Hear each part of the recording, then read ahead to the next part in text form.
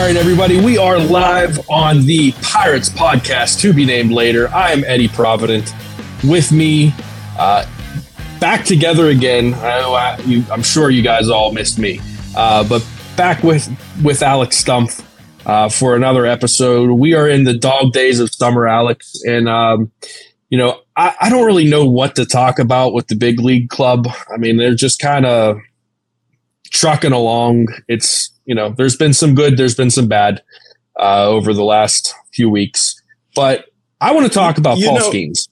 Actually, before we get into that, I just got a live cues on this. Like, your last couple gamers, you haven't really written about the game, and I kind of said, well, hey, all the coverage is here somewhere. It's not like I'm neglecting it here, but it's also like, do we really care that much about the actual games? Like, am I the only person watching these games through the context of what's Peguero doing? What's Endy doing? What's Henry doing? That's what matters here. What's Oviedo doing? If you look at it, yeah. In that context, you could pull some positivity out of it, I think, even though I think the season since the 20-7 start has largely been a disappointment. But one of the things I think we could be excited about as people watching this baseball team, as people following this baseball team, is Paul Skenes, the first overall pick.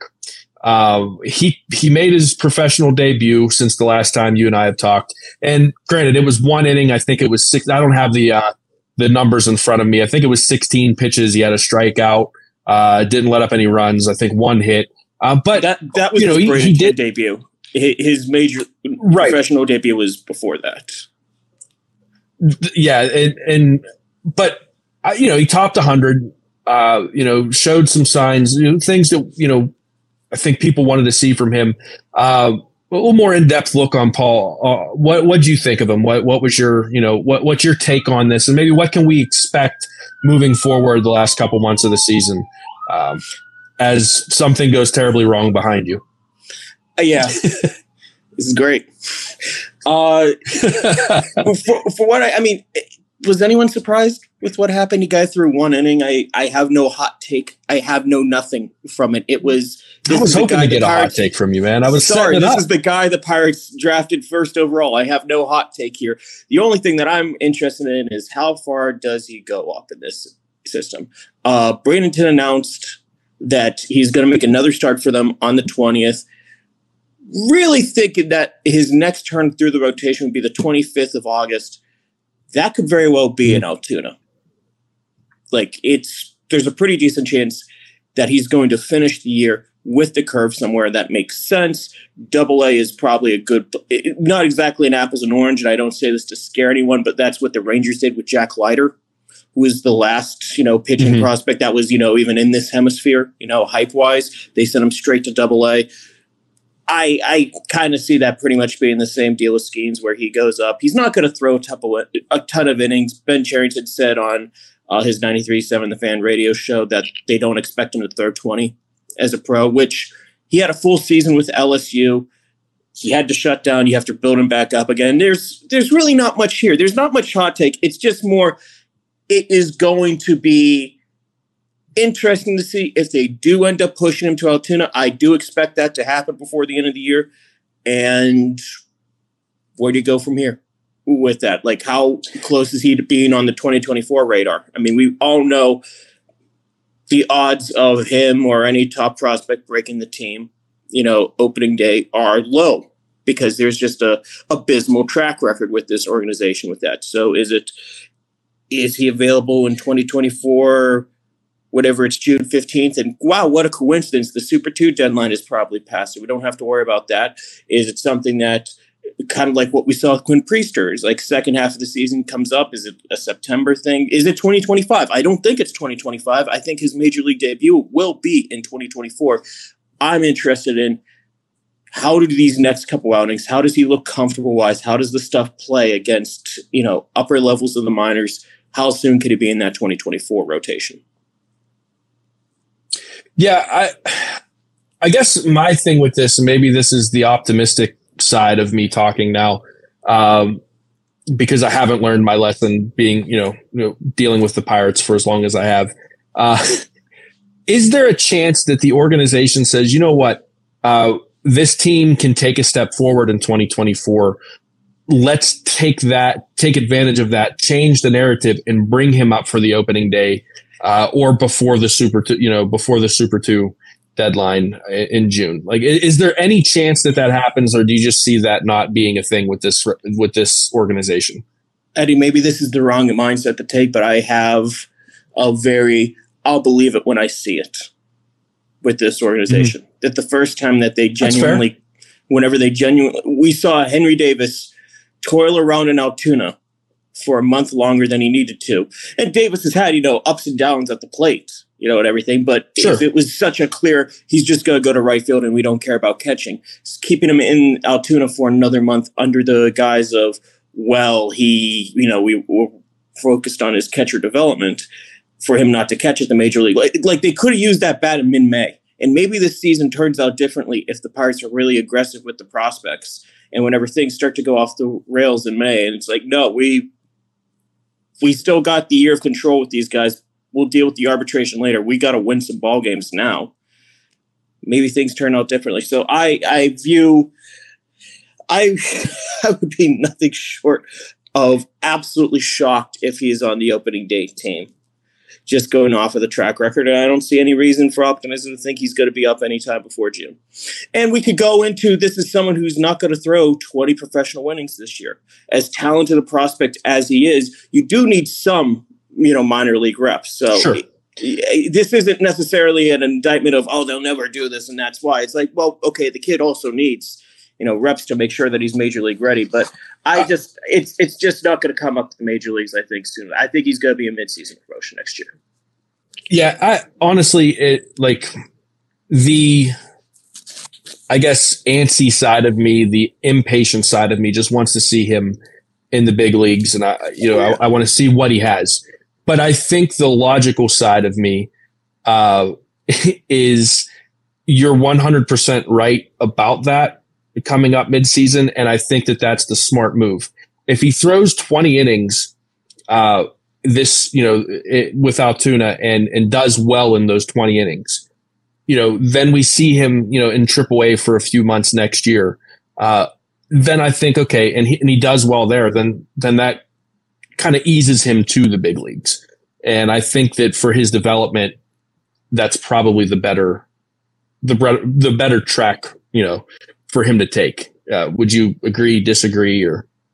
No, I think it is. I mean, I'm not here banging the table saying he should be on the opening day team 2024. Yeah, not yet. Not yet, Dayon. I had to put it up. I had to.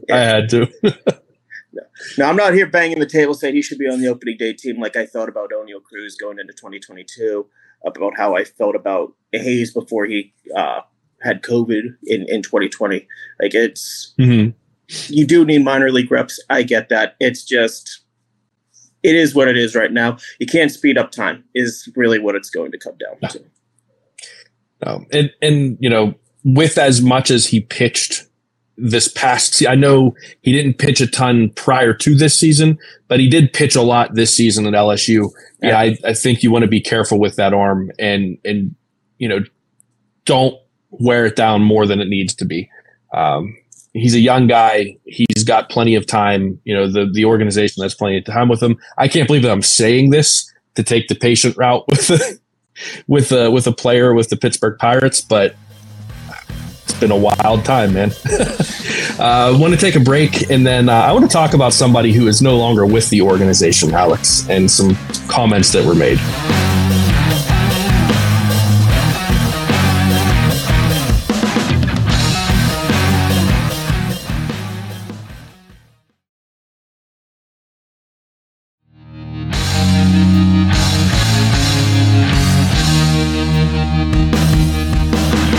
Welcome back to the Pirates Podcast. To be named later, I'm Eddie Provident. With me is Alex Stump, beat writer for DK Pittsburgh Sports, covering the Pittsburgh Pirates.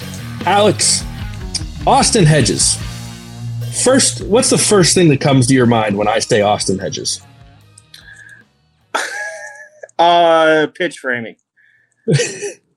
Pitch framing. Did I bad get the at right the answer? plate is the first thing that comes Bad at the plate is the first thing to come. I'm that guy. Austin Hedges had some things to say about Pirates fans and the way he was treated by them towards the end of his stint with the organization.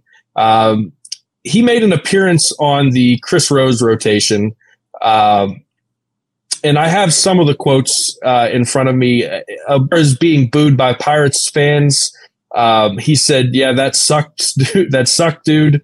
It was wild." He questioned whether or not it was his fault. And, personally, I don't know that it was completely aimed at him, but the numbers he was putting up, it wasn't like he did anything to stop fans from booing him. You were at most of the games. You were able to see, feel the atmosphere, get a better feel for it.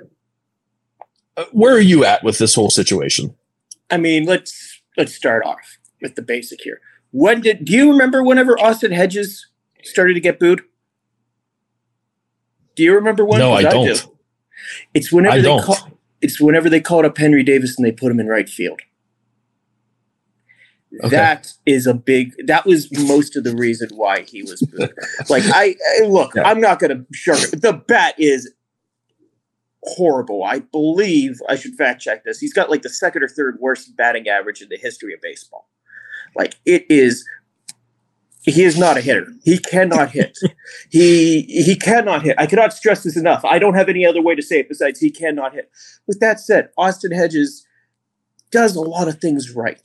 He is a great guy for the clubhouse. He is a great guy to have in those series planning meetings, to have, calls a game, the pitch framing, the defense, all the stuff you do see. You may not see on the field. He is great with that. I have described him as the best backup catcher in baseball and the worst starting catcher in baseball. And it's that line between 30 and 31 could not be any larger, that type of thing. But I mean that genuinely. Austin Hedges should be a big league player. Whenever he retires, if he wants to get into coaching, he should have an opportunity to coach. He has the right mindset. The boos, more than anything, part of it was directed towards Austin Hedges, but let's not pretend. They were booing Ben Cherington. They were booing Bob Nutting. They were booing Travis Williams. They were booing Derek Shelton of, why the hell are we watching this guy whenever Henry Davis is in right field, whenever Endy Rodriguez is in Indianapolis? That is a big reason why he started to get booed. It was frustration of what is going on here. This guy was drafted as a catcher and he could actually hit. And no, Austin Hedges he's not going to bring with the glove what Hedges does. Or Davis won't bring with the glove what, Hedges does. There is no way around that right now. So, but he does bring a batting average. He does bring slugging. He does bring offensive upside, something that Hedges simply does not. So you can see that frustration. It's like, I don't really care about, pitch framing right now. I don't really see that. Give me someone who's going to hit a couple home runs behind the plate. Frustration there. Frustration of Endy Rodriguez is the team's number one prospect, and he's in Indianapolis, and this guy's still catching. And that's what it really came down to more than anything with the booing. It was frustration with the organization for how they were going about this season, and how I said back, in May, maybe the season turns out differently if the Pirates are very aggressive with who they call up in May whenever things start to turn sideways and, they need a boost and they don't. That's part of it. Like, fans know that too. They know that this season could have been potentially different if Henry Davis was called up on May 1st instead of the middle of June. If Endy Rodriguez if Derek Shelton didn't say at the winter meetings that Endy Rodriguez, there was just no chance he was going to start the year in the minors. There was just no chance for him to make the opening day team. Mm-hmm. There's a lot of stuff and here's the guy. And by the way, he's got one of the worst batting averages that you're ever going to see on that giant screen in left field at PNC Park. That's the real reason why he was booed. And is that fair to Austin? In a lot of ways, no. With that said, if he was producing offensively, they wouldn't have booed. If he would have been just even an okay hitter, there might have been some grumbling frustration, but they wouldn't have booed. I am convinced of that. I think there's levels of baseball fans, right? And I think it's like this with anything. Like you've got someone, I mean, obviously you're a professional. I don't want to call you a fan so much, but you are a student of the game. You are somebody who knows the history of baseball. You can dig into the statistical side. You can really get into the analytical side. For anybody that reads Mound Visit, they know your level of baseball IQ, right? And so you're going to understand what Austin Hedges brings to a baseball team, maybe that isn't seen up front. Whereas you've got maybe somebody like my dad who just roots for the Pittsburgh Pirates and doesn't really follow anything else. And this is not a knock on my dad. This is just, he works a 40-hour-a-week job, sometimes more than that. And he has other things to attend to. And he sees the box score, he sees the batting average, he sees, the losses, and it just thinks this guy stinks. And then you've probably got someone like me in the middle where, I do like to dabble in the analytical side. I like to get into statistics sometimes. And I'm learning what a guy like Austin Hedges brings. But at the end of the day, I would say the majority of the people are either like myself or my dad, where you're not going to get the big picture with Austin Hedges. And so I think everything that you said about knowing that Henry Davis is in right field, knowing that Endy Rodriguez is still down in the minors, and seeing a guy like Austin Hedges just absolutely struggle at the plate. Again, like you said, whether it's fair or not, that's what the majority of people are going to see. And I think they're going to let this ownership group, they're going to let this organization know, hey, we're not happy. This team started off as a 20-7 baseball team. This team was in first place at one point in the NL. And now this team is struggling to, break. They're not going to break 500. They're struggling to, put anything together that's positive. Why do we have this guy batting, below 200 in the lineup? Why do we have this guy that is historically bad at the plate in the lineup? And, at some point in time, I feel for him a little bit, but you're a professional athlete. You're making multi-million dollars a year. This is what you signed up for. If you don't play well, fans will let you know that you're not playing well. And so for him to get out and complain about being booed when he should know everything that we just said, he should know that it wasn't completely aimed at him. He can't be, unaware of that. To me, it's just like, you know what, man, you're crying over something that you don't need to cry about. You're complaining over something that you don't need to complain about. Like you have your spot in a major league lineup, and Pittsburgh wasn't that place for you to have that spot. Don't turn it into sour grapes. That's where I'm at with it. Yeah. I do wonder if the booing, if that facilitated at all the trade at the deadline, because he was brought on in part. He was open with it. He knew part of the plan was, hey, Endy and Henry are going to come up at some point and I'm going to mentor them. And then that really only happened for a couple of weeks with Endy, and Henry didn't really catch. I mean, they still talked, they still learned the position, but Henry Davis wasn't really a catcher.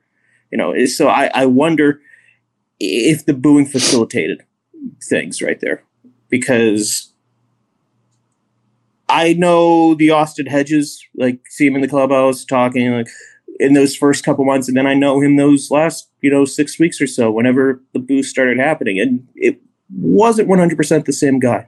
And I'm just going to throw this out here, one more thing with Austin Hedges, kind of hit my point here on the head.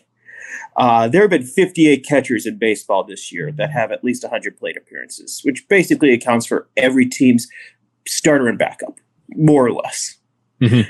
And Hedges, going by Fangraphs, which heavily values framing and defense more than any other way that, takes WAR into consideration, he was 30th out of those 58. So, again, like I said, worst starting catcher, best backup catcher. Like, numerically, it evens out right there. So, that's where things are at right now with him. So, he knows his value.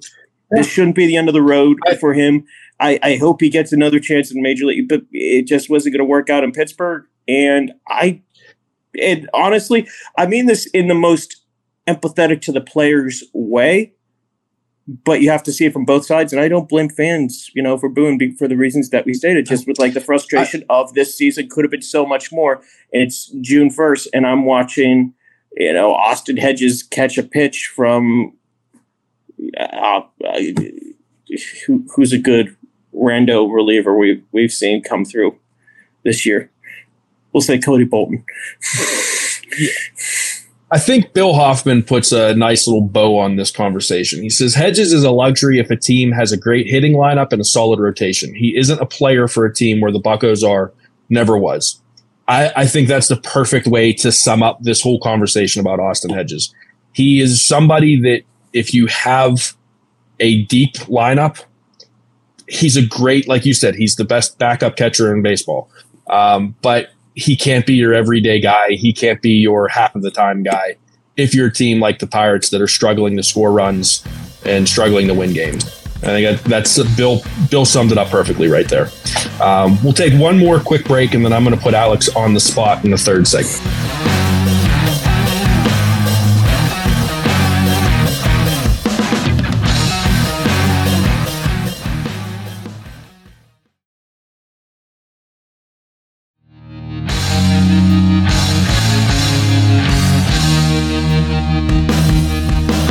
All right, Alex.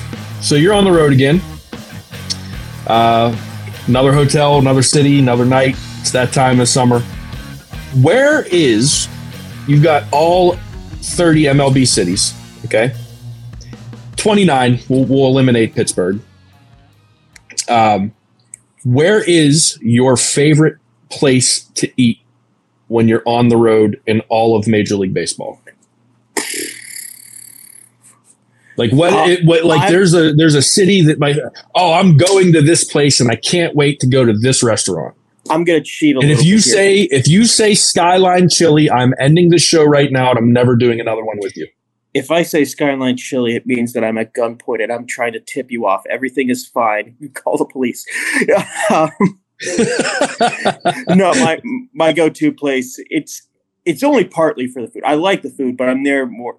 Andy's Jazz Club in Chicago is my spot. Like this part of the reason Chicago this year, the schedule screwed us, or screwed me, I guess I should say, because it's all night games in Chicago. Like that's the routine. One day there's a day game.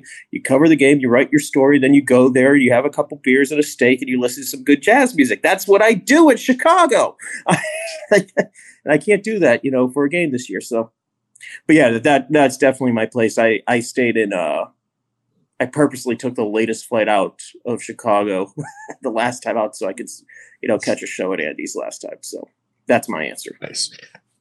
I would ask you about Milwaukee, but I know that you're not the guy in this company to talk to about Milwaukee.